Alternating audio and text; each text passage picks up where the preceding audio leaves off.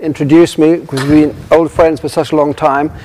And I think if anybody wants to learn about Plato in a very alive manner, they should get John's books.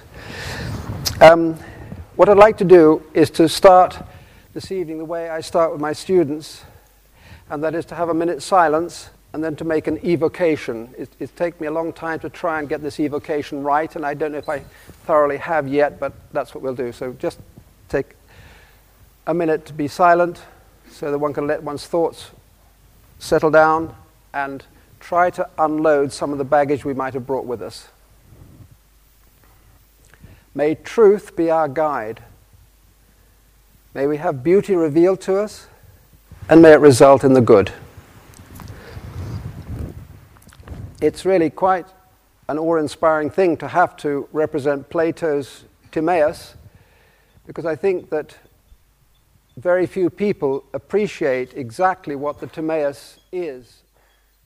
It certainly has had more influence than any other cosmology ever written by any human being, and I would like to suggest that it took 3,000 years in preparation, and it finally came to rest with the duty of Plato to put it into writing.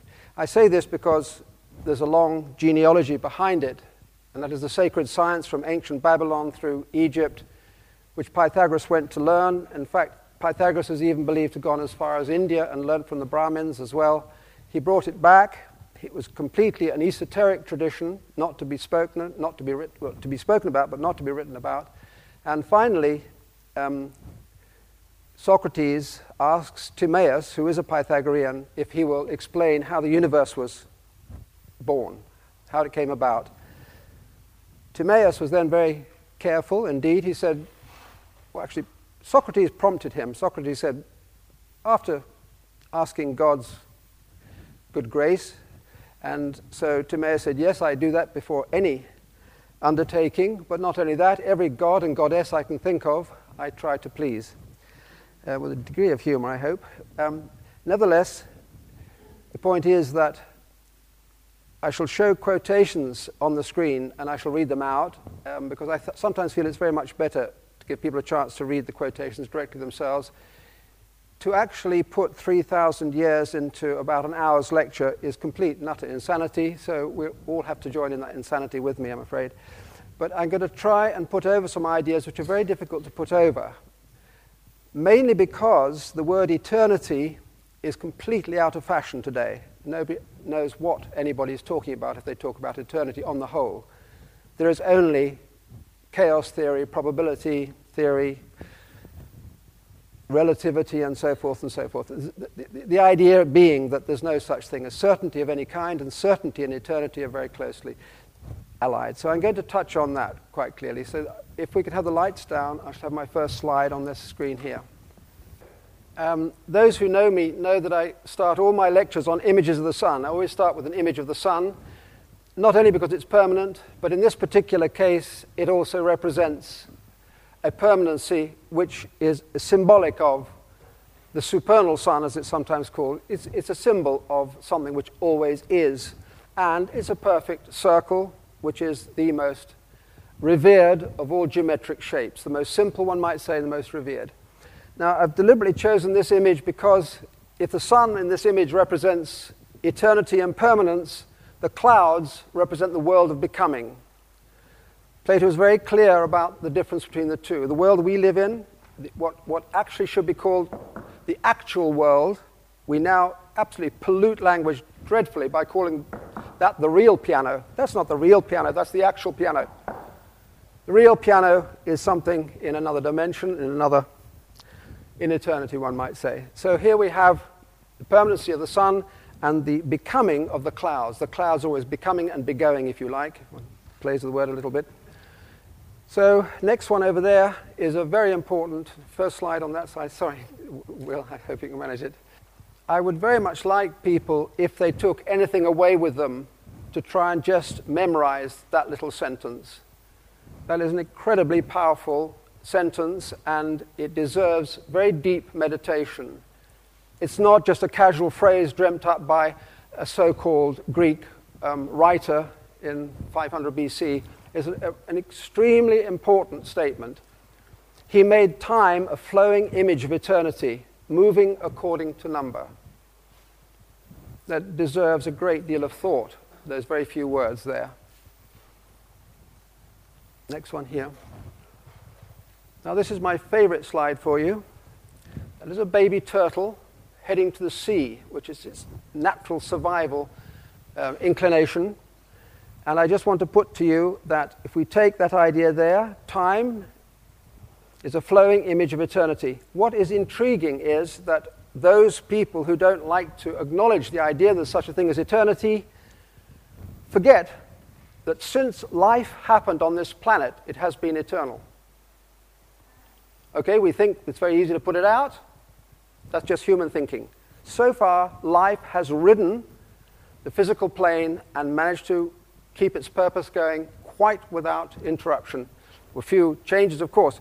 So I'm using the little fellow here to be a symbol of eternity. And what I'd like to suggest to you is modern empirical science studies this.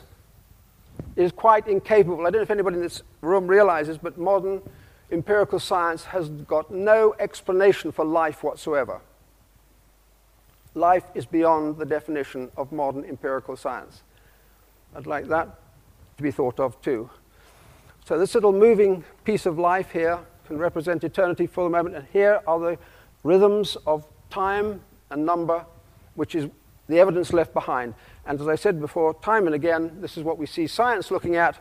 Science is quite incapable of looking at the essence of that little creature itself. Next one.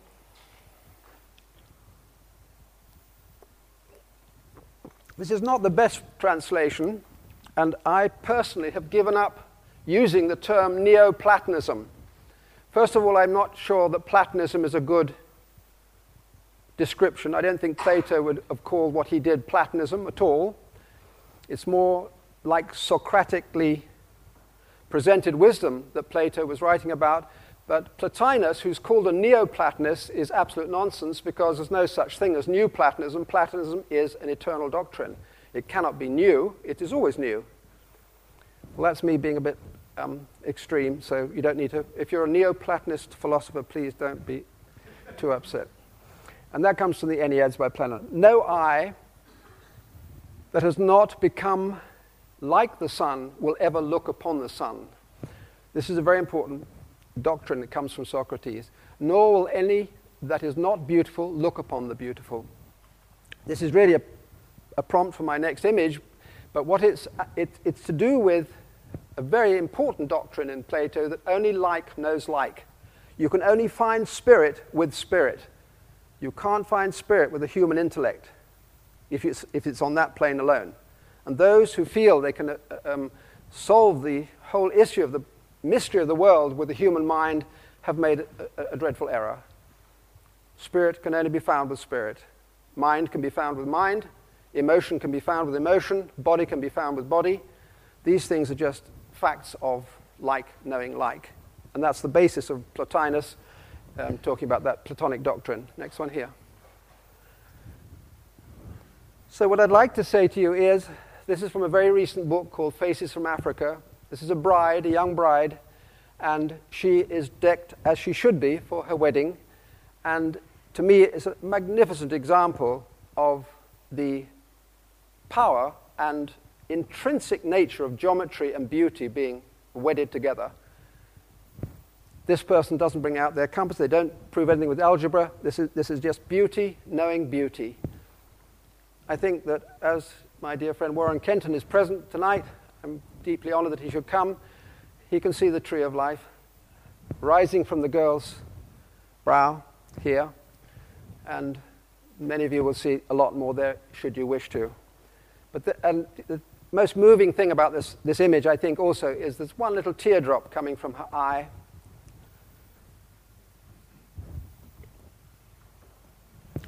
Next one over there. Now, some of you will know how the true Renaissance in Europe happened at the first millennium. Nothing to do with Italy in the 15th century. That's another complete sidetrack and as far as I'm concerned, a misunderstanding of what a Renaissance is. Eriugena amazing Irish scholar. Nobody quite knows where he came from. But he was asked by the king, then King of France, if he would start the first university, and that is where the Renaissance was born in Europe, came to its greatest flowering in the school of Chartres in the 11th and 12th centuries. But Eriugena was an extraordinary man with extraordinary knowledge of about 5 different sacred languages. So if you want to really chase somebody up who really knew what they're talking about, I suggest you chase up Eriugena. But I'm using him because he said, quite clearly, Plato is the summit of the philosophers. Next one here. These are the opening 3 words of the Timaeus dialogue. It starts off by Socrates saying, 1, 2, 3, where, my dear, is the 4th? Now, I've put 1, 2, 3, and the 4th together in a line, 1, 2, 3, 4, because there is a pretty heavily symbolically presented statement about what the whole of the Timaeus is about. What is 1? Are we all so confident we immediately say what we know what 1 is? What is 2? What is 3? And what is 4? Now, for those of us here who have dabbled in the kind of thing I have and have heard my previous lectures, we've got 1, 2, 3, 4, 5, 6, 7, 8, 9, 10, 11, 12, 13, 14, 15, 16, 17, 18, 19 letters. Those 19 letters immediately put that group of words into the same category as Bismillah ar-Rahman ar-Rahim, the opening of the Holy Quran. And it's the same number of times that Mary is mentioned in the Gospels, and there are 19 words mentioned 19 times in the Christian Gospels. 19 is a very special number. It happens to be the number when the sun and the moon come into exact coordination in the 19th year, Saros. Happens to be, in other words, a cosmic fact as much as it is a very powerful esoteric unifying number behind all the major religions. Next one over there. That is 1, 2, 3, 4. That is what is being said here. 1, 2, 3, 4. Very, very simple geometry. Sum is 10. And this is the Greek version of the Kabbalistic tree, which is also 10, but in a different form. But 10 is the sacred number. 10 is called the tetractys. Tetrak means fourness, but this 1, 2, 3, fourness means complete at 10. There are 9 archetypal numbers, or 9 divine numbers, and find a return to unity in the 10th. There's many ways of looking at this. But that's what I believe we can see Socrates is aiming at when he talks about these first 3 opening words. Next one here. Now, this is a little bit from the Philebus, not from the Timaeus, but this is a very nice quotation. I shall read it out because it's so important. The mathematical and geometrical sciences far surpass all others, and those branches of these which are animated by the pure philosophic impulse are infinitely superior in the accuracy and truth of their measures and numbers. That's the Philebus 57d. This is Plato later talking about, or maybe in preparation, I don't know which comes first, John probably does. This is Plato making it absolutely clear, and many contemporary wise people who studied Socrates, the study of mathematics and geometry is one of the key things for tuning the human mind to a higher understanding of what truth with a capital T is. Next one over there.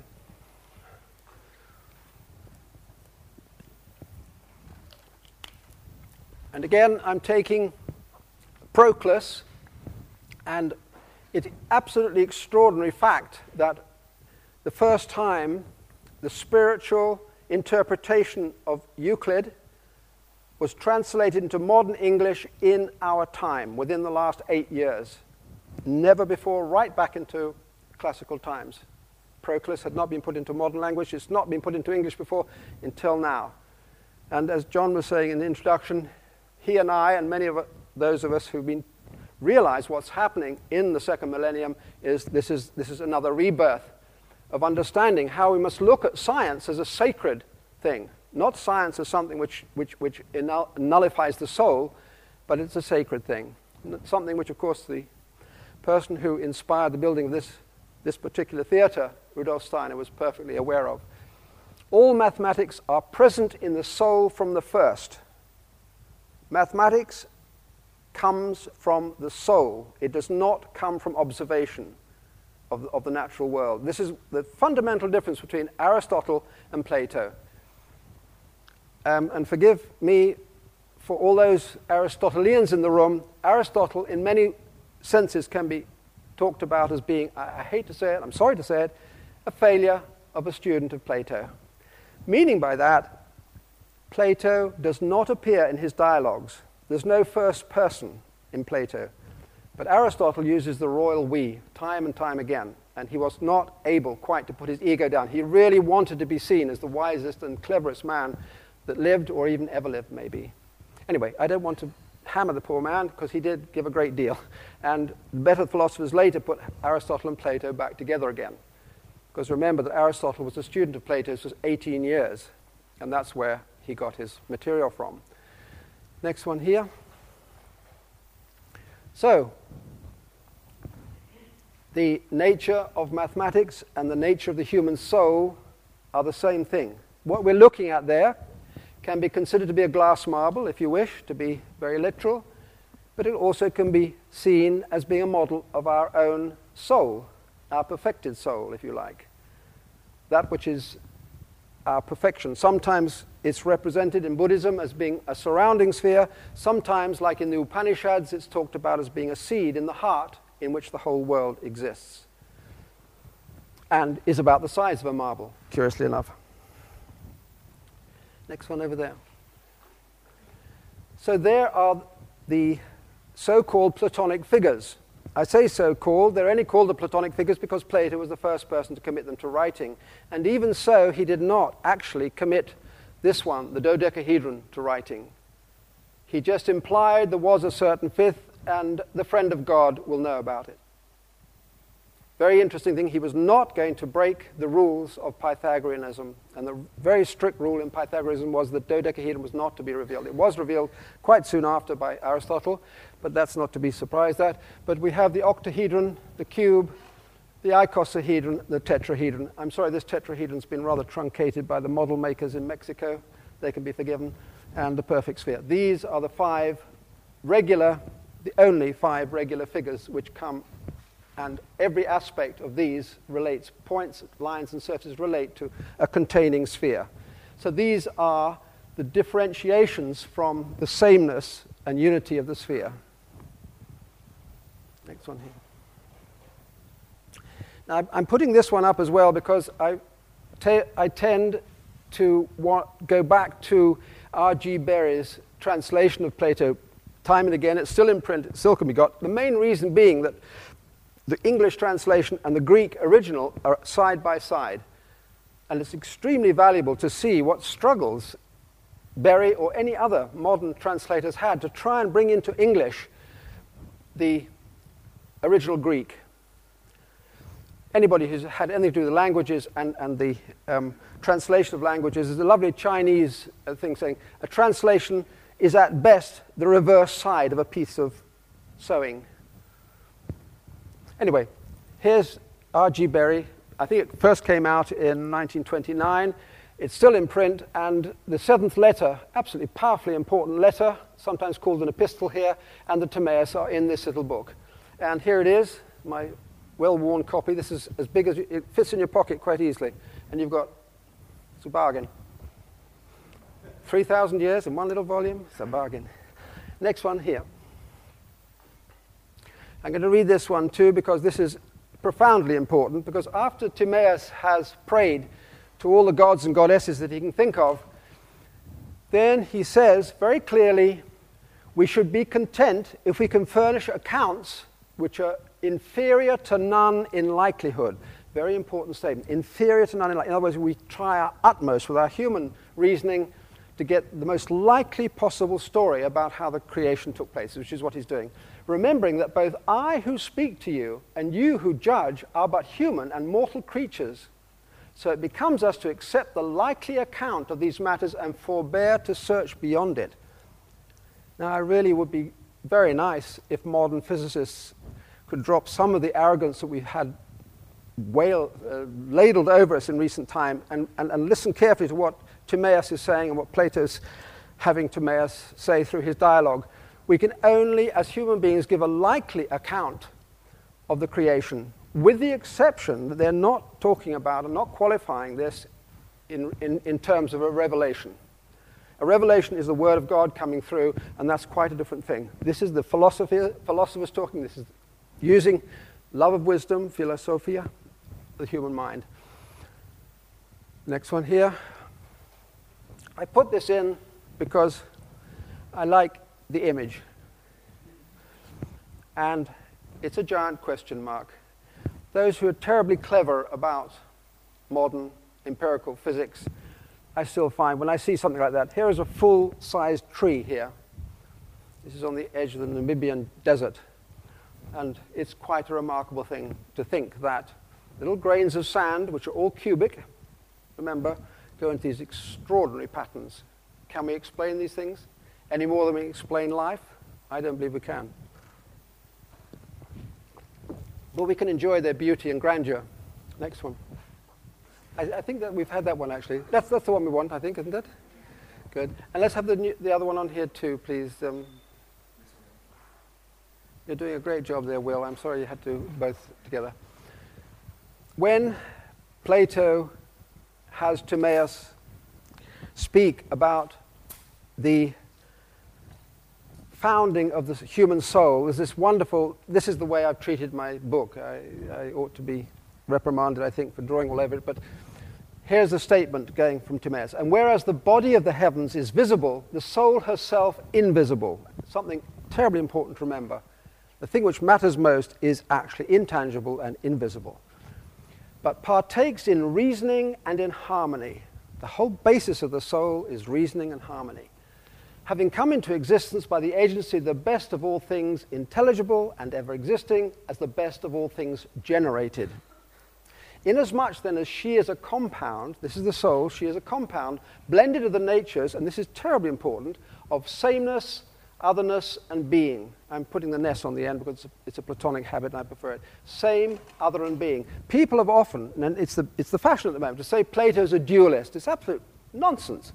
Here he is, founding the soul of the world on three qualities, which he blends together, and then starts apportioning this blend into numerical proportions. Sameness, otherness, and being. I recommend, again, that's something well worth taking away and thinking about what those things mean. What is sameness, what is otherness, and what is being? Now, in the Lambda, as it's called, Plato only reveals these 7 numbers here. He does not reveal these. These would be here if the whole Pythagorean tetractys was put together. So he starts from 1, 2, and 3. And he argues that these things have got to eventually become three-dimensional. Otherwise, they couldn't be in this tangible world. So we'll see that in a minute. But 1, 2, 2 times 2 is 4. 2 times 4 is 8. This is often called the material wing. 1 times 3, 3 times 3 is 9. 3 times 9 is 27. These 7 numbers become symbols for the orbits of the planets, because that's what the soul is creating. It's creating this extraordinary, what we now call the solar system, but the necessary parts. You could easily say the 7 notes of a diatonic scale, and you wouldn't be far wrong. Next one here. But they have to be seen in 3 dimensions. And so it's very important to realize, very important indeed, the Greeks, neither Plato, nor Aristotle, nor Euclid, nor any of the great Greek mathematicians had written numbers. If you didn't know that, that's something to come to terms with. They did not have written numbers. 1 was A, 2 was B, 3 was G, which is C. D was 4. They had to write in letters.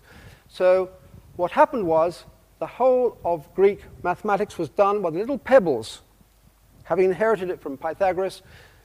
That little pebble is called the chalcis, stone, chalcis. That's where calculation comes from. We still use the word calculation. These pebbles eventually got strung up on abacuses for measuring with. So 1, 2, 3, 4 can either be represented like that and become 8 like that, or 4 can become a tetrahedron like that. 1, 3, 9 can be represented by a deltahedra here, or 9 little pebbles like that, and then those become cubed, become 27. The normal way would be to follow this track and this track, but I thought it would be quite useful and interesting for you to see there are 2 3-dimensional models at the level of 4 and 9. 4 is quite obvious, 9 a little less so. You have a trigonal prism, and you put a sphere in each face of the trigonal prism, and you get to here. So those are the apportioning. These were all proportional apportionings of that amazing mixture that the Creator made out of sameness, otherness, and being, that threefold. I was going to say ice cream or custard or pudding, but somehow he managed to amalgamate all these things together and then apportion these numbers from it. Now, the other thing which is important to understand is that Plato also does not support the idea of ex nihilo. In other words, the creation didn't come out of nothing. The creation was an ordering of something which already existed. And what already existed was another threeness. Another reason why there's no way you can say Plato's a dualist. And here is Timaeus speaking. Let this be, according to my verdict, a reasoned account of the matter summarily stated, that being, place, and becoming, 3 distinct things, were in existence even before heaven came into existence. In other words, it's a form of disordered, but nevertheless qualified amalgam. I'm trying to not use the word chaos, because chaos has been very badly misrepresented by some people. Say there's a thing called chaos theory. It's not a theory of chaos at all. It's a theory of order. How they managed to lodge the word chaos on this extraordinarily ordered equation that was found, which is a pretty simple one. That's the modern world for us. Next one here. So here is, Timaeus goes on further about the word becoming as an opposition to being. Becoming means that which is always changing and getting nearer to what it wants to be. But the nurse of becoming, being filled with potencies that are neither similar nor balanced, swayed unevenly in every part. In other words, next slide over there is the best image I could find for it. This actually is part of the creation myth in the Jain religion in India. I found this carved on a ceiling in a Jain temple, and it just seemed to be such a beautiful example of this turning and twisting going on before geometric order and numerical order was brought in by the Creator, according to Plato. This is. Next one there. It is plain to all that fire and earth, water and air are solid bodies. In other words, if we're in a 3-dimensional world, which we are, then all these things have got to be bodily.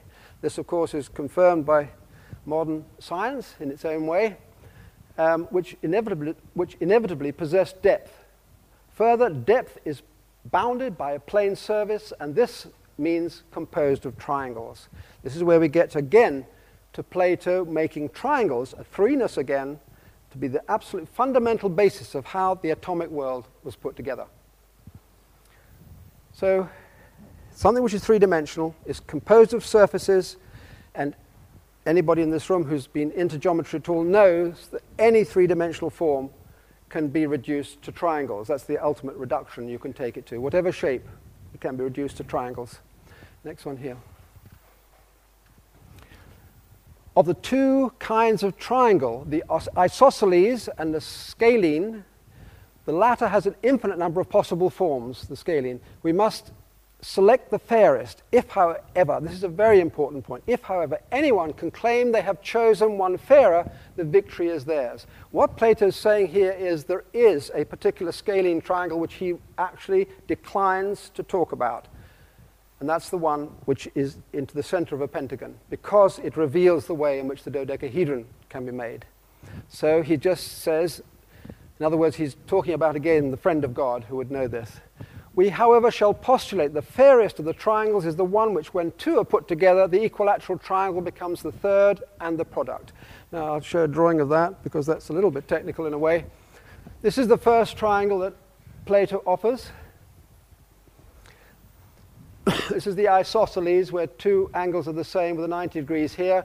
And this is the other one, which he says is the most beautiful, the fairest. This is the most beautiful of the scalene triangles. The scalene triangles have three different lengths and three different angles on them.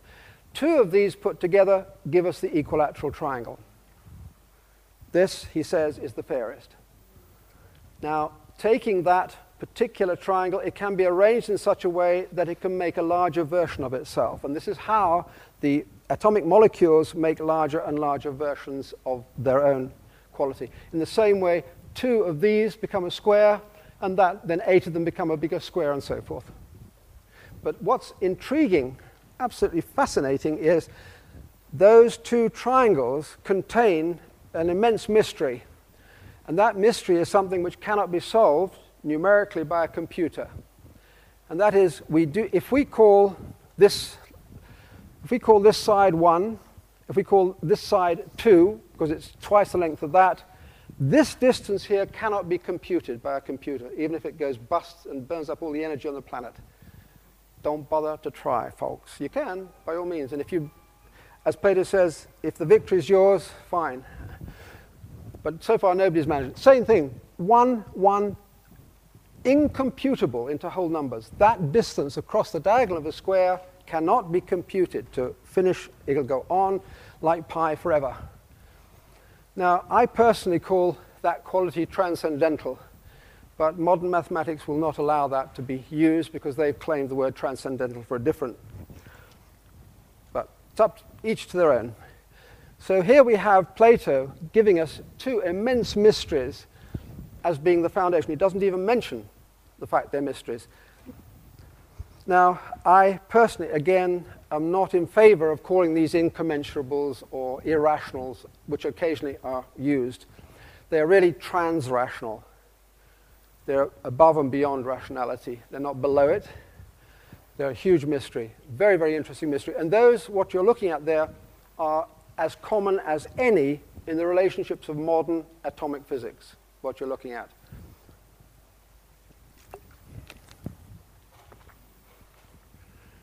I'm just going to put you through some Greek mathematics. This is a pebble. And these pebbles are very nicely round, the ones I got to photograph here, mainly because they've been tumbled for a long time. Next one over there. 2. Now, how often do we even think what an extraordinary mystery 1 is, mathematically? What is 1 plus 1? A dangerous question to ask an audience. What is, come on. What's 1 plus 1? 2. Good. What's 1 minus 1? What's 1 minus 1? There's no such thing as nothing. Come on, we're in a physical world. Mystery number 1. What's 1 times 1? Much more powerful than 1 plus 1. What's 1 times 1? Doesn't get anywhere with the multiplication. Everything else does. Extraordinary mystery that we're asked to accept about oneness and 1 mathematically.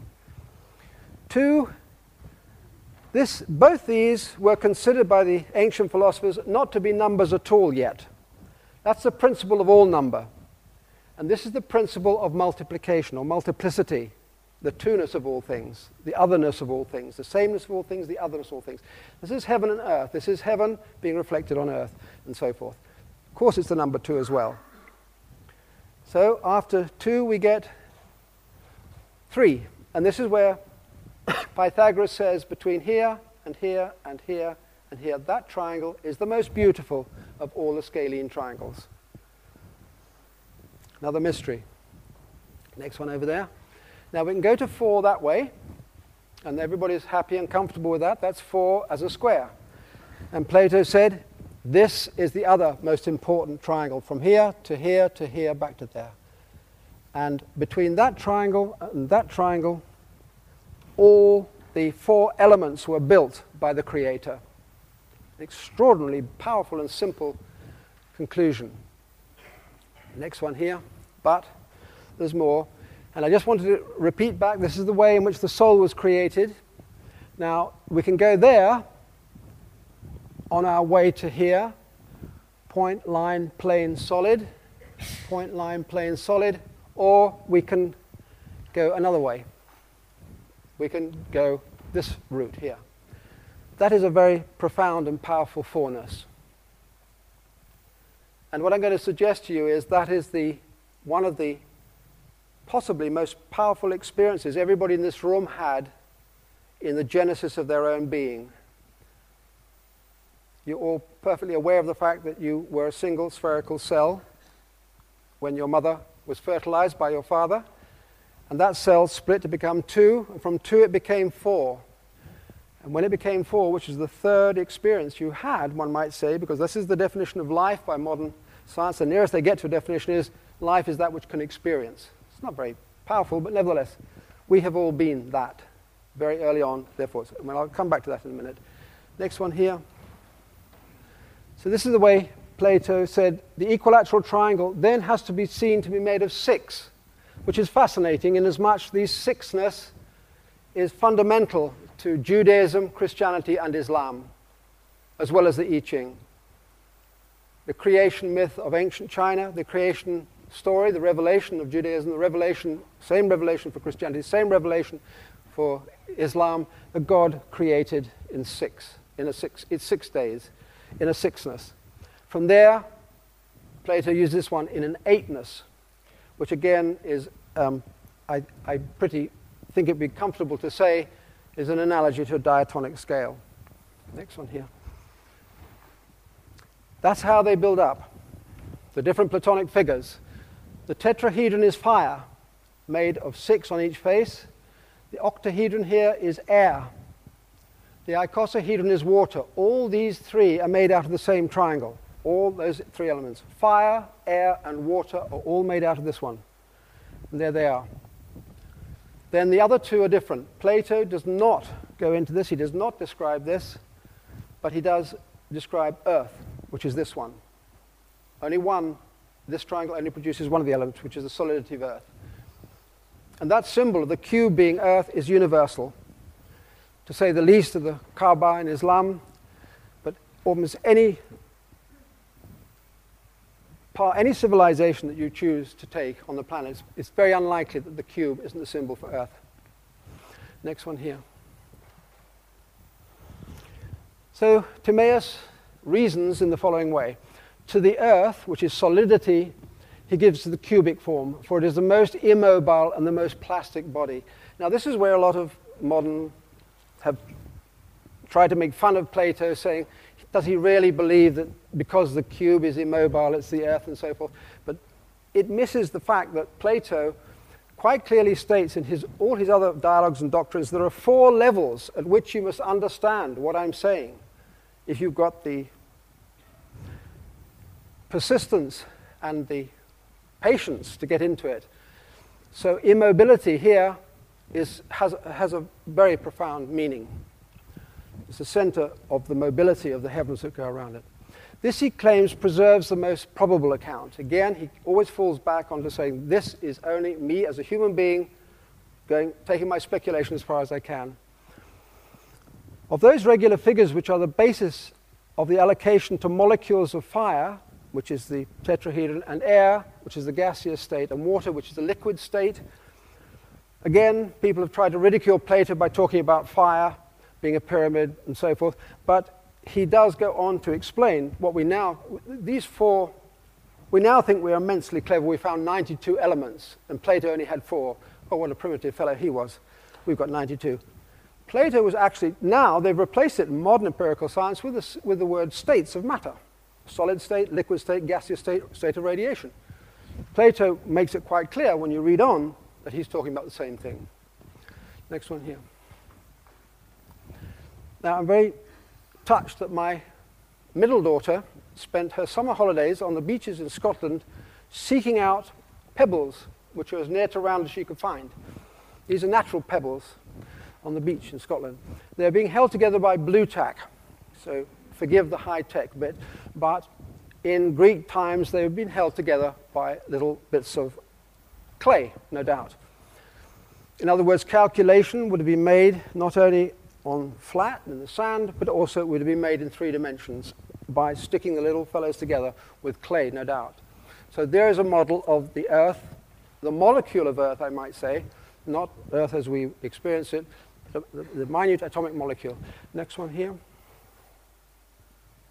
The pyramid or tetrahedron shall be the element seed of fire, the second in order of generation. The octahedron we shall affirm to be air or gaseousness. The third, the icosahedron, which is water or liquid state. We must now conceive all these to be so small, atomic, most extraordinary idea. It's taken 2,000 years for us to actually get into an experimental state where we can actually prove this is what atoms are like and so forth, that none of them is seen by us until they have collected into their masses. God realized these with exactness and thus ordered all in harmonious proportion. The whole key to what God was up to was getting a harmonious relationship between things which are normally quite different.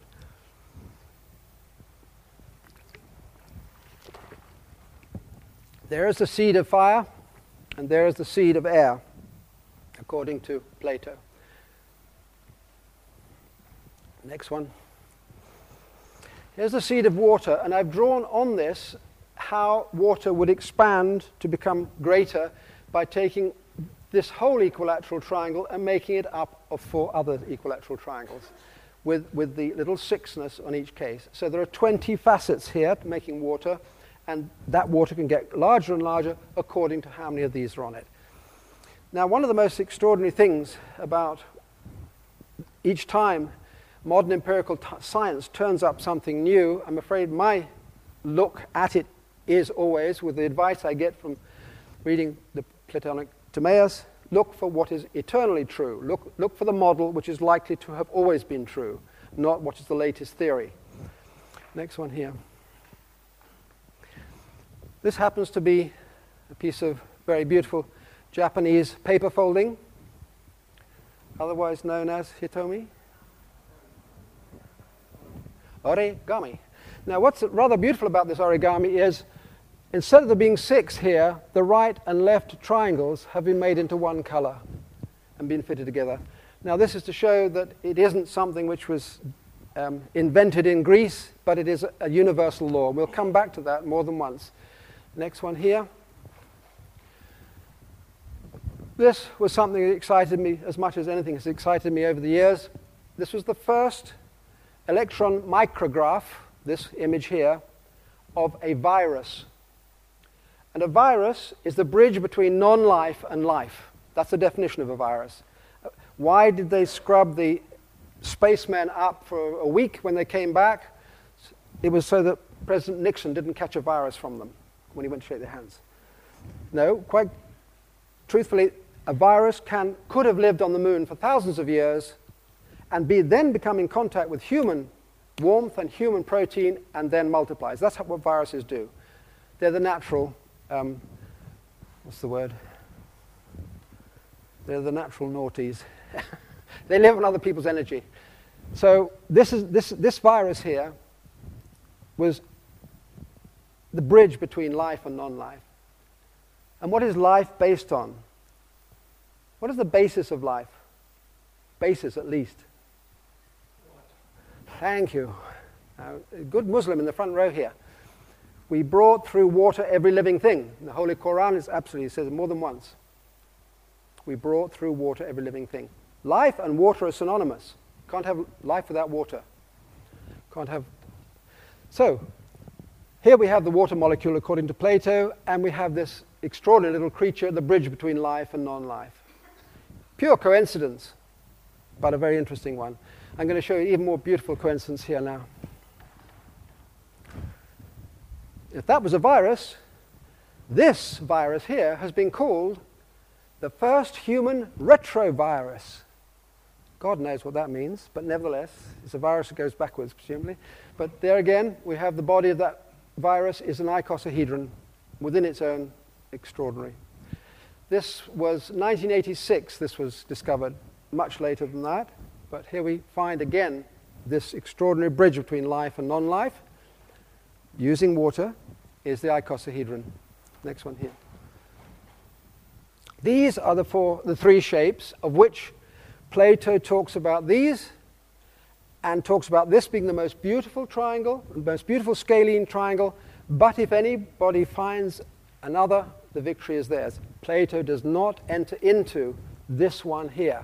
That is why he puts that little thing in there. This was only to be known by people who really were morally capable of not mishandling it.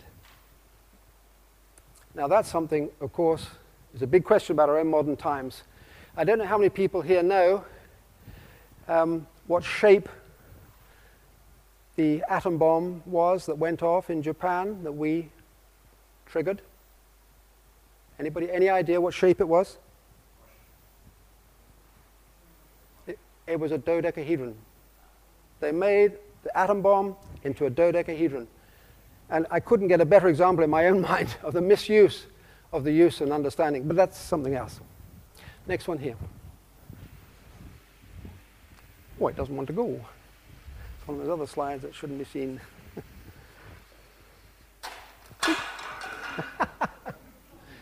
So one of those retroviruses. This is the one we wanted, so it's all right. No, go back one, if it will. That's the one I wanted. Okay. This, what I'm pointing out here is 5 in pebbles, of which there would be a pebble on each corner here. Now what's intriguing is the distance between here and here is a golden mean larger than the distance between there and there. If these are 1, the distance 1, all the diagonals going through here, which would make a 5-pointed star, they are all golden means. And the golden mean is the basis of organic life. You have it in your hand. If you fold your hand up like this, you have a series of logarithmic growth in the very spiral of the opening and closing of your hand. It's not exactly a golden mean necessarily, but it's the same mathematical curve. Next one here. I did promise I would go back to our own personal origins. All of us started life as a sphere. We start as perfection, and we have the opportunity to result as perfection. That's our choice, if we wish to head on that direction. Now, this line here are all the other animal kingdom, mostly frogs and things like that, and they go from point to line to a square to a cube. A frog lands up as a cube. Human being, the only one that doesn't. Human being point becomes a line. Then when it gets onto 4, it does a little dance and becomes a tetrahedron. Our first experience, if life is experience, our second experience, our third experience, is to be the very first Platonic figure. Therefore, when Plato suggests that all mathematicals are in the soul, here, even if you believe in experiential knowledge for a human being, our experiences are extraordinarily geometric. You become a cubic antiprism later on, but that's like a retrovirus. Don't worry about that. Next one here. There's the tetrahedron that we saw there. In this case, a rather nice model of the 3 primary colors and white light above. Of course, you can put a black sphere on the underside, so you have light and dark as well.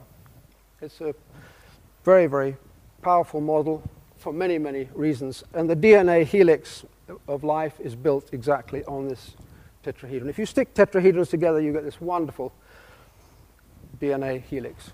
Next one here. So I'm going to use Boethius. Boethius is a later Platonic scholar, and in his book on arithmetic, his second book on arithmetic, he was alive between 480 and 524, that intermediate period, And he was also partially responsible for the Renaissance in the first millennium. Everything proceeding from the profound nature of things shows the influence and law of number. For this is the highest prototype contained in the mind of the founder. From this are derived the four elements, the succession of the seasons, the movement of the stars, and the course of the heavens. So there's Boethius standing by exactly the Pythagorean principle that numbers themselves are angelic intelligences, one might say. They have their own power of intelligence in themselves. They're not something which came about through somebody looking, oh, I've got 4 fingers, I can count 4, which is the rather pathetic position an empiricist might come to. Next one here. Now, this is a huge molecule, this one here, of which I'm only showing a tiny piece of it. This is the lysosome molecule, and if it was, the whole model was here, it would be about as big as where I am now. Incredibly complicated three-dimensional model called the lysosome molecule. It's part of the living cell, part of every cell in our body. And I'm just going to focus now on the only things that this hugely complex, and it took them years to get this out. Next one here. There are the only geometric formula needed. Although, of course, the first tetrahedron here, tetrahedron is carbon. The second one is side chain carbon in yellow. Then nitrogen in a triangle, oxygen, sulfur, and hydrogen bond. And this is a three-dimensional model of the lysosome, which is part of our living tissue. Only needs one Platonic figure, as well as the line and the triangle. This is the procedure. Line, plane, solid. Although it becomes extremely complex, the strategy is simple Platonic geometry. Next one. This is very interesting too, and I'm hoping somebody will be able to help me on the next slide here. I hope we've got a metallurgist in the audience. Bound to be a metallurgist somewhere in the audience. Hang on to your gold rings if you're not. This is actually from a rather important book. If you want to really look into and study Plato's Timaeus, F.M. Cornford, the scholar F.M. Cornford, whose son I was an associate with for many years at the Royal College of Art, F.M. Cornford wrote a beautiful book on the Timaeus, a most thorough-going book. So he's quoting here Plato saying, of all these fusible varieties of water, now this is interesting, fusible varieties of water, as we have called them, meaning, of course, that they're liquid. They're not actual water, they're liquid. One that is very dense, being formed of very fine and uniform particles, unique in its kind, tinged with shining, and in yellow hue, is gold. Gold, the metal, becomes a liquid, according to Plato here. The treasure most highly prized that has been filtered through the rock and there compacted as a liquid. He knows, of course, the way in which gold is extracted from rock is to make it back into liquid by melting it, and this is how his reasoning goes. Now, I was fascinated to find in my physics book, if anybody can tell me what copper in molecule with copper and gold together are. Somebody, metallurgist, tell me what that is. It's cupra something, I'm sure. Nevertheless, this layer, this is the molecule. This is modern physics molecule. Copper atoms, then 4 atoms of gold, then 5 atoms of copper again. Layer of copper, layer of gold, layer of copper. And then I've just simply linked them through, and we have the cube, and we have the octahedron. These are the Platonic figures within most of our crystallography in modern physics. Next one here. Man, I have immense respect for, and many times it's been said that when philosophers and clever thinkers have dried up, the poets come along with a solution. Now, I think that structure is intelligibility by the poet Wendell Berry is absolutely beautiful, a beautiful, beautiful statement. And again, like a piece of poetry, it needs thinking about more than once and more than twice. Next one here, that is a natural crystal, and it's called cobaltite. Cobalt, you know cobalt, lovely cobalt blue. This is cobaltite. This is a natural crystal, and it came from Sweden. and it is in the form of a dodecahedron, but it's not 100% accurately a dodecahedron because this little edge here is slightly longer than these, and that's the way it's forming in a cubic net. But there is the natural crystal, as it can be seen at human size. Next one here.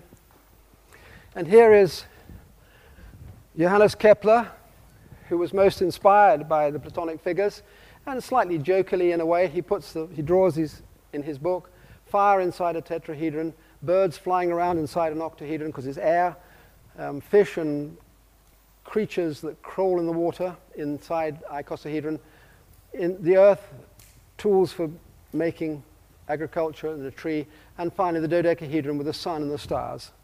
So there's little images used by Johannes Kepler in his book on astronomy. He was completely inspired by Platonic figures in his understanding. Next one here.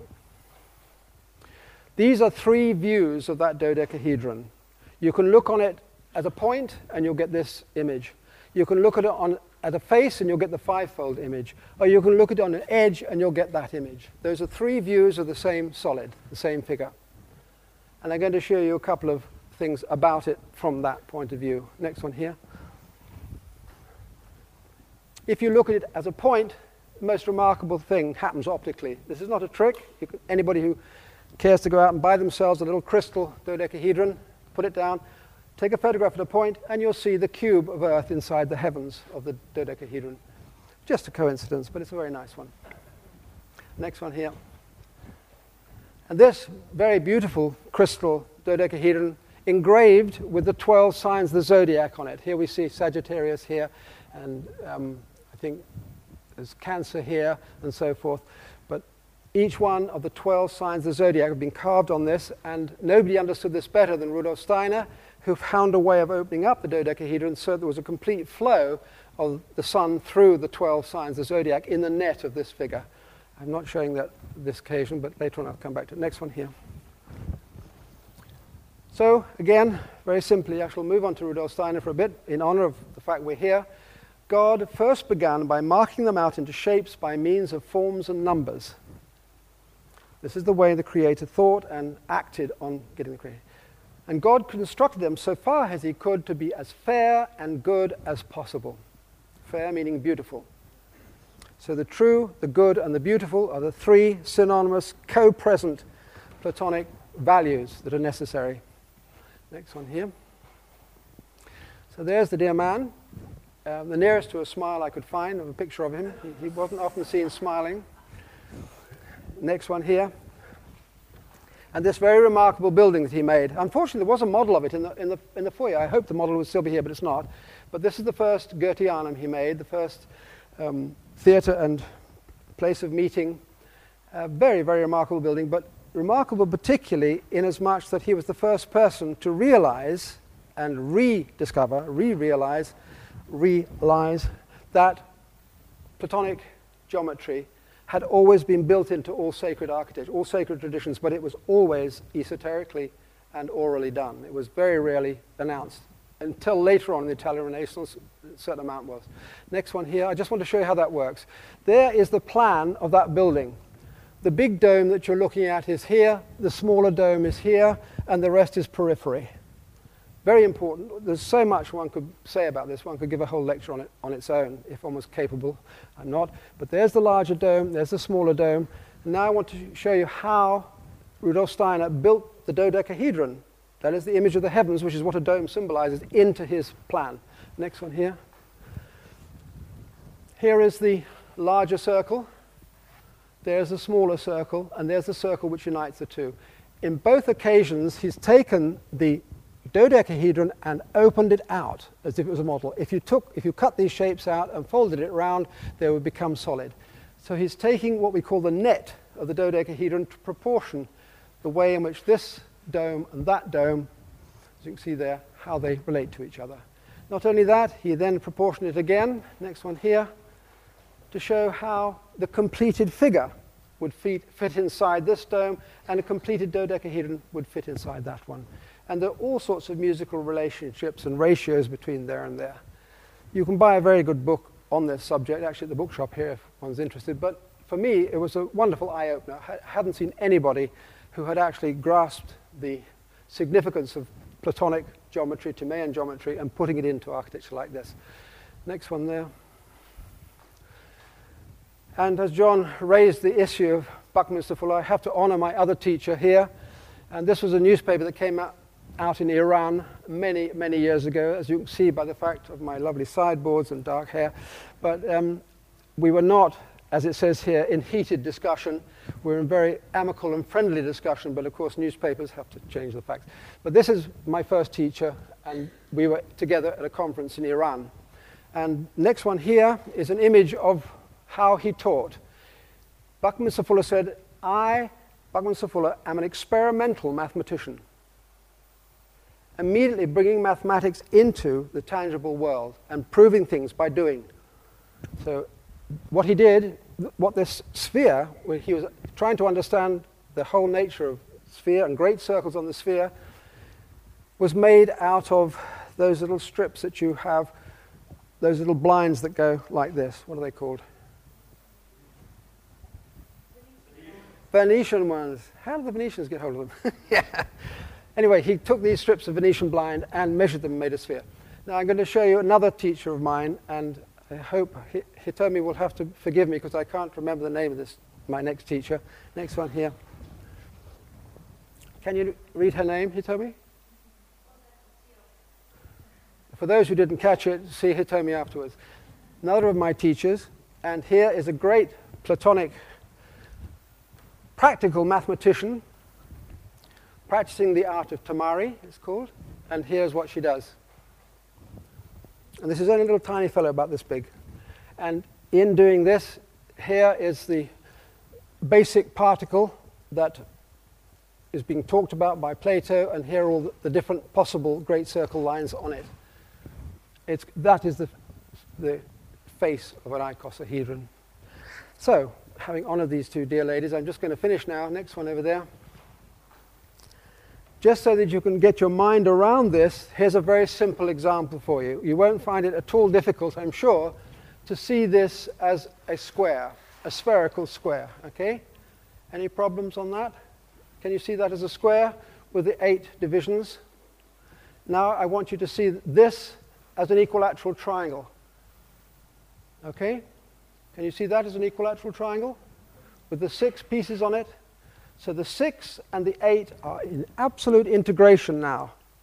This is the whole secret behind Plato's talking about the most intelligent movement in the universe is the circular movement. So here we go. We have that which, this form which Plato gives to begin with, and that form, they are now integrated back into unity on a sphere. Next one here. I think I shall run over this very quickly, but if you want to get Cornford's book on Plato's cosmology, he talks a lot about the impossibility of translating these Greek words and how everybody has the same problem. And they're all to do with the two notions of rotary movement and the spherical figure traced by these rotary movements. These rotary movements are the most intelligent movements that God uses to make up the whole. They only become differentiated when you flatten that sphere back into solids. So next one here. In my book, Order in Space, I showed my own personal discoveries about how that worked. You see this triangle very simply here, made up of the 6 little particles, dark, light, dark, light, dark, light. Then what I'm going to point out is next you can see this yellow triangle, that yellow triangle here, which is made up of many more of these, but nevertheless exactly made up of these. That is the face of the octahedron, air. That's this one. And if you go from this point right over to that point, right over to this point, and back over to this point again, then you get the tetrahedron of fire. All the Platonic figures are on this unitary sphere. And the numbers on this exactly coincide with the Chinese Book of Changes, which is fascinating. Now, most people can't and don't think in spherical forms, but the exercise to do so is very worthwhile. And all you need to do is buy yourself modern football is already well marked out into these forms anyway, and take some tape and just tape them up, and you'll be delighted as to what you find. Last three coming up now, I think. Don't forget, you're in good company if you start geometry. I hope you can recognize who that is. That is the Dalai Lama. What is the Dalai Lama doing? He's making the very first scalene triangle that Plato talked about. And not only that, it's such a sacred act that he is partaking of that he has to have a dorje in each hand to make sure his hands are noble and reverent enough to be making this geometry, this extraordinary mandala. Next one. And I'd like to put to you, one of the problems we have in the modern times is the meaning of the word intelligence. And I would suggest to you there are three very different kinds of intelligence. And we can participate in whichever intelligence we wish, but of these two, what is often called the intelligence of faith or religion and the intelligence of, or cerebral intelligence, which is the scientific intelligence, these two always seem to be at loggerheads and at war with each other. But there is actually a reconciling intelligence, which Schwaller de Lubitsch, who was one of my teachers, called intelligence of the heart. That is, there's got to be a unifying factor, and this is the whole point about this triangle. The paradox and the intuitive and the mystical, these are all the only way in which you can balance wholeness. The skeptical and critical and scientific, absolutely necessary, but the dogmatic, the authoritative, and the orthodox, also absolutely necessary. So rather than these two be at battles with each other, there is a reconciling factor, and that's the one which seems to be the most important for us to rediscover and use. So I'll just finish on two more slides. As I begun with the circle, and where does the word horizontal come from? Of course, the horizon. And how are we related to that? We're the upright being looking at it. And finally, I'm going to Wang Pi. Wang Pi was the most distinguished commentator who died at the age of 33, I believe, of Lao Tzu. Lao Tzu, the greatest of the Chinese philosophers. And I thought it's a nice way to finish. The basis of beauty lies in simplicity, and that of knowledge in unity. Thank you very much.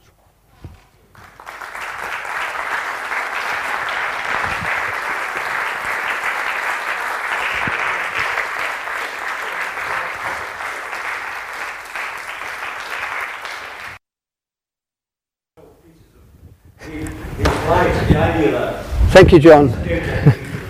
Colours. Yes. Each one represents one of the types of humanity. Yes, yes.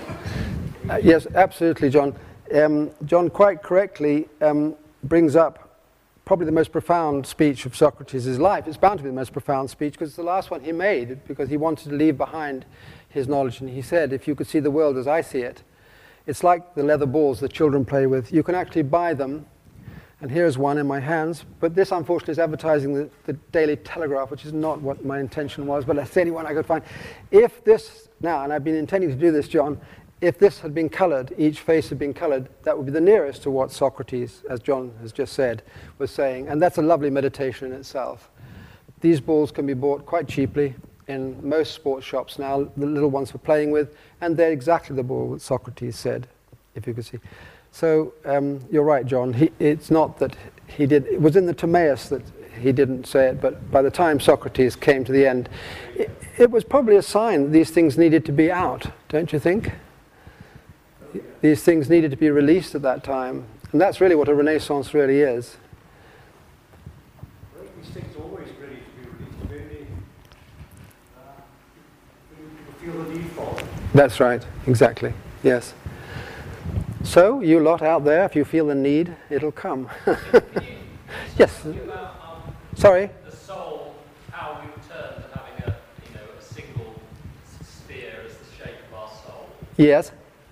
Could you comment on the progression?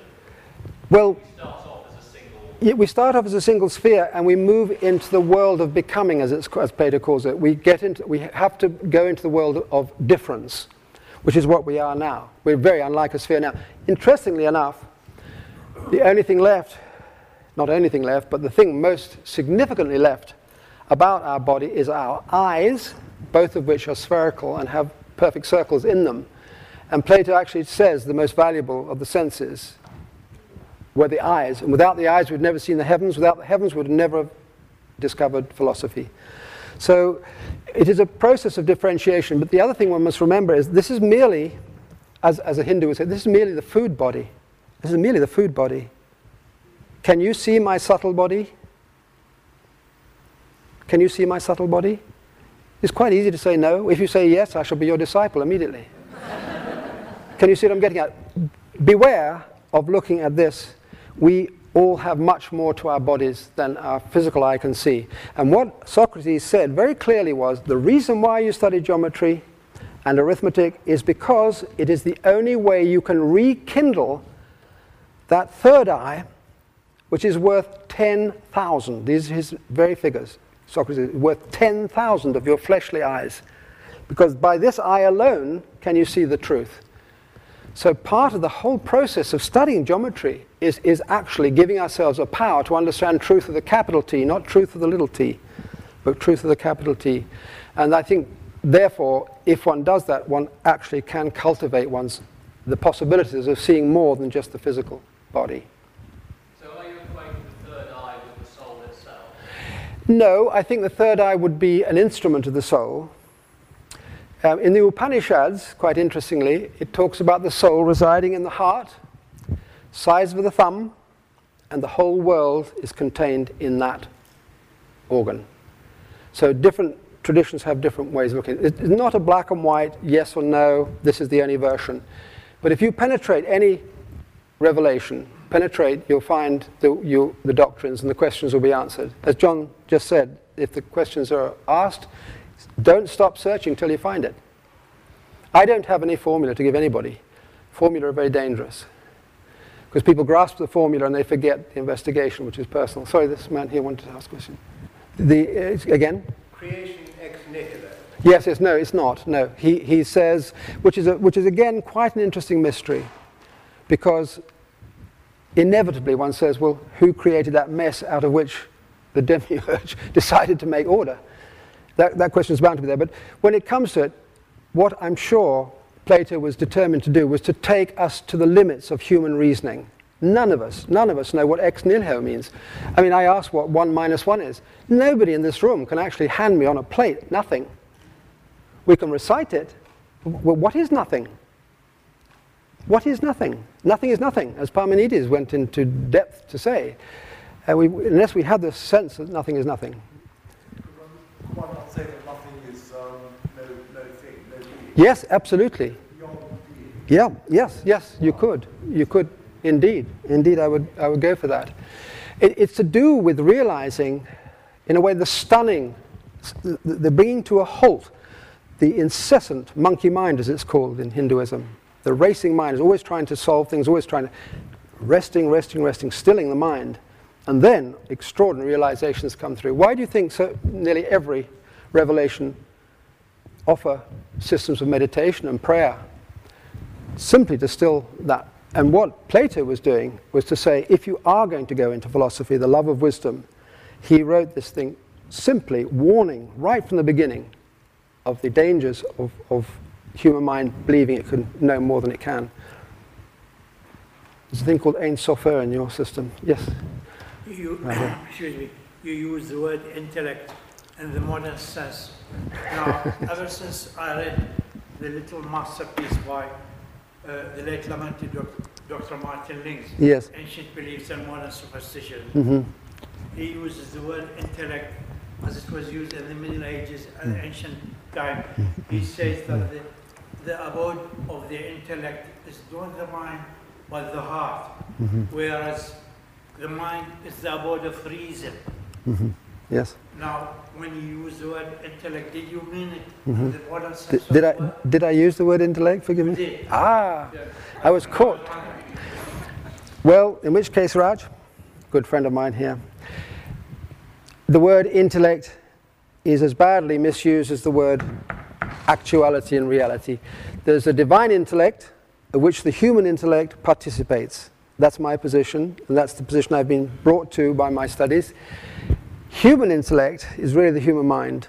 Yeah, and that is as good as the amount of the divine intellect it's able to deal with and handle. And I think that's really what Plato's about, trying to demonstrate what the divine intellect is so that the human intellect can follow it.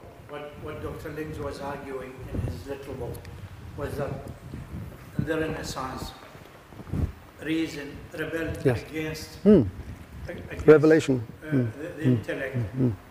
And he uses alchemical expression. He said, as the moon has rebelled against the sun. Well, that's one of the reasons why I don't believe that was the Renaissance at all. I think that thing that happened in Italy was an aberration. Forgive me, and if there's any great Renaissance scholars here, please don't shoot me till I've got outside the door. But the real rebirth took place in the medieval time when they understood what the intellect was. And what's absolutely fascinating is that the first Renaissance happened in Europe because the Hebrew and Jewish scholars could speak Arabic. The Arabs had all that science from ancient Greece. They had all the astronomy they had done themselves. And the Jewish peripatetic philosophers who moved up through Christianity, because they were perfectly welcome to do so, they brought not only the teachings of Plato and Plotinus and so forth with them, but they were able to translate from Arabic into Latin. So it's one of the things that I'm deeply concerned with, and it's very much part of my, whatever I'm able to manage to do before the end of my number of breaths. I think you've given a certain number of breaths before you have to go, is to actually work very hard on that issue of the first Renaissance. And the great men of the first Renaissance, so many of them are completely anonymous, such as Bishop Fulbert of Chartres, wrote nothing, virtually nothing, yet inspired all the cathedrals of Europe. The scholars say about him, what a boring man he was. He just told everybody to recite things all the time. What a boring school he ran. Well, how do they know what boring school he ran? We never wrote anything down. Anyway, enough of that. But I thank you for that. The intellect is a divine intellect, not human intellect. Yes, there's a lady with a hand up there. Right. The problem with modern science is the definition of what a modern scientist means when he uses the term science. I had the very good fortune of meeting a man called Fritz Schumacher, who wrote a book called Small is Beautiful. Some people will know it. And Fritz Schumacher turned out to have had a metanoia himself when he was in Burma. He'd been sent to Burma to find out why the poorest nation on the planet, in terms of Western capitalistic calculations of economy, why they were so poor. He got there and he found what he considered to be the richest people on the planet. They made their own clothes, they grew their own food, they were happy, they had their own religion. And so he reported back, and then he became a Buddhist because he was so amazed. But what he said was, if anybody uses the word science to you when they're talking, don't let them even complete the sentence. Ask them, which science are they talking about? And he said, is it the science of understanding or the science of manipulation? Modern empirical science is a science of manipulation, and it gets manipulated by the multinationals, as we know. So one has to be very careful of what one means by science, because originally the Latin word science referred to the divine intellect, scientia. It wasn't anything to do with. Empirical science is what basically we call modern science, is coming to conclusions from studying the physical world. Well, everybody knows the physical world's constantly changing. So how can you come to anything like a conclusion? So Plato's whole point was, look for the permanent. Look for that which is always true, and then you'll find. Mr. Skelly. Well, probably the basis of it, Ian, is that what the message is, basically, perfect yourself. There's only one thing you're responsible for. That's your own universe. We, each of us, are a universe. Try to perfect yourself. And in perfecting yourself, you'll suddenly have an understanding of all the other selves who are trying to perfect themselves. The worst thing you can do is go around being a do-gooder. Now, the trouble is, you mustn't ever say that, because my spiritual teacher, the lady who was my first spiritual teacher, said to me, what do you want me to be, a do-badder? So don't be against do-gooders, but because it's very important to help other people, to say the least. But your first responsibility is to yourself. It's got to be. And that's how you learn about these things, and that's how you learn about other people. Because you suddenly find yourself is the same self in every other self. And I think that's going to be my last question. That man just got in time. Yes? About the shapes having different elements associated with them. So you say it again? You talked about earth, water, fire. And Yes, yes. So do these shapes have qualities associated with them? So can they be used for healing purposes, or if you were constructing a building, would you want all these shapes in the building? So do these shapes have the particular Yes. qualities about them? They remind the soul of its own perfect nature. And that is done through proportion. A building without proportion is, well, what's the difference between symbolic and diabolic? Symbolic means to throw together. Diabolic means to throw apart. Now you can choose that. If you're an architect, you can choose to use proportions which will help somebody realize the perfection and harmony of themselves, or you can throw them to pieces like the media does all the day, every day. What you're capable of. Sorry? On what you're capable of holding at the time. Yes. Of course, yes. Your capacity. Yeah. Don't get drunk. Last question, the lady in the front. This is the very last question. This lady's been asking. That lady. Yes, it is this lady. Putting my hand up, of course I'm so short and my arm is also short. Sorry, you should have asked her to help your arm. Emily would have held it. Yes. What I was going to say was this, that I've more or less forgotten the question, but I'll come back to it. From various traditions, ultimately come as close as possible. It's not humanly possible to be entirely close to divine wisdom, but that they come from different roots. Could be esoteric tradition, it could be the Vedic tradition, Jainism, it could be Platonist. But does it mean that, or do you think, I don't know, it doesn't mean anything at this point, but do you think it was possible any time, because traveling wasn't that easy, for these various traditions to cross each other's paths sometime? Yes. For example, you talk about third eye. I mean, this is a very, very sacred tradition. That is the intellect eye. And this is the wisdom of the heart. Yes. And there is a correspondence. Sure. But that's a different thing. And you mentioned that. But, Sure. but that's as far as I know, is Yes. Vedic. Yes. But it's also a Sufi. And so I'm only talking about the Platonist period. I mean, the Plato himself or I don't know, whether they would have come across or heard or read or anything. Right. Not read, heard. Yes. Now, what you raise, madam, is a very, very important issue. We are brought up to believe that communication is only horizontal, but communication actually is vertical. If we develop ourselves and our understanding through meditation, prayer, whatever, we can suddenly find we have realized truths which are common to a Hindu, to a Chinese person, to anything else like that, because we are realizing ourselves. There can be, and there was, in Europe, during the real first Renaissance, there was absolute crossing of paths. Chartres sent students down into Spain to learn from the Muslims, which is an amazing situation, and the Jewish people started the first academy. Most people don't know the first university was started in Córdoba. They talk about that. The point of the matter is, the deeper you get into truth, the more you get near to everybody else's faith. But you mustn't dilute them. You must respect anybody's faith that they've chosen the path. Don't try to divert them off it. I talk because I happen to be a teacher, because that's my job. But all you can do is ask people to have greater faith in what they believe in, but to go as deeply as they can into it, and they will find they're on common ground. That's what I believe. I understand that perfectly. You have made it very clear right Yeah. at the beginning. Okay. My question was this, was there a possibility in those days? Yes, there was. Yes, goodness me. The translation Yes. started, Yeah. Plato went to Egypt. Yeah. Pythagoras went as far as India. Right. Who was one of Pythagoras' chief disciples? Abaris. Abaris came down from the Druids, way up in the stone circles of Scotland, to become one of the disciples of Pythagoras. Horseback riding, you could get around the planet. Goodness knows, amazing. And also people walked. Alvarez was Anybody here still walk? Anyway, we must draw close to this. Thank you very, very much.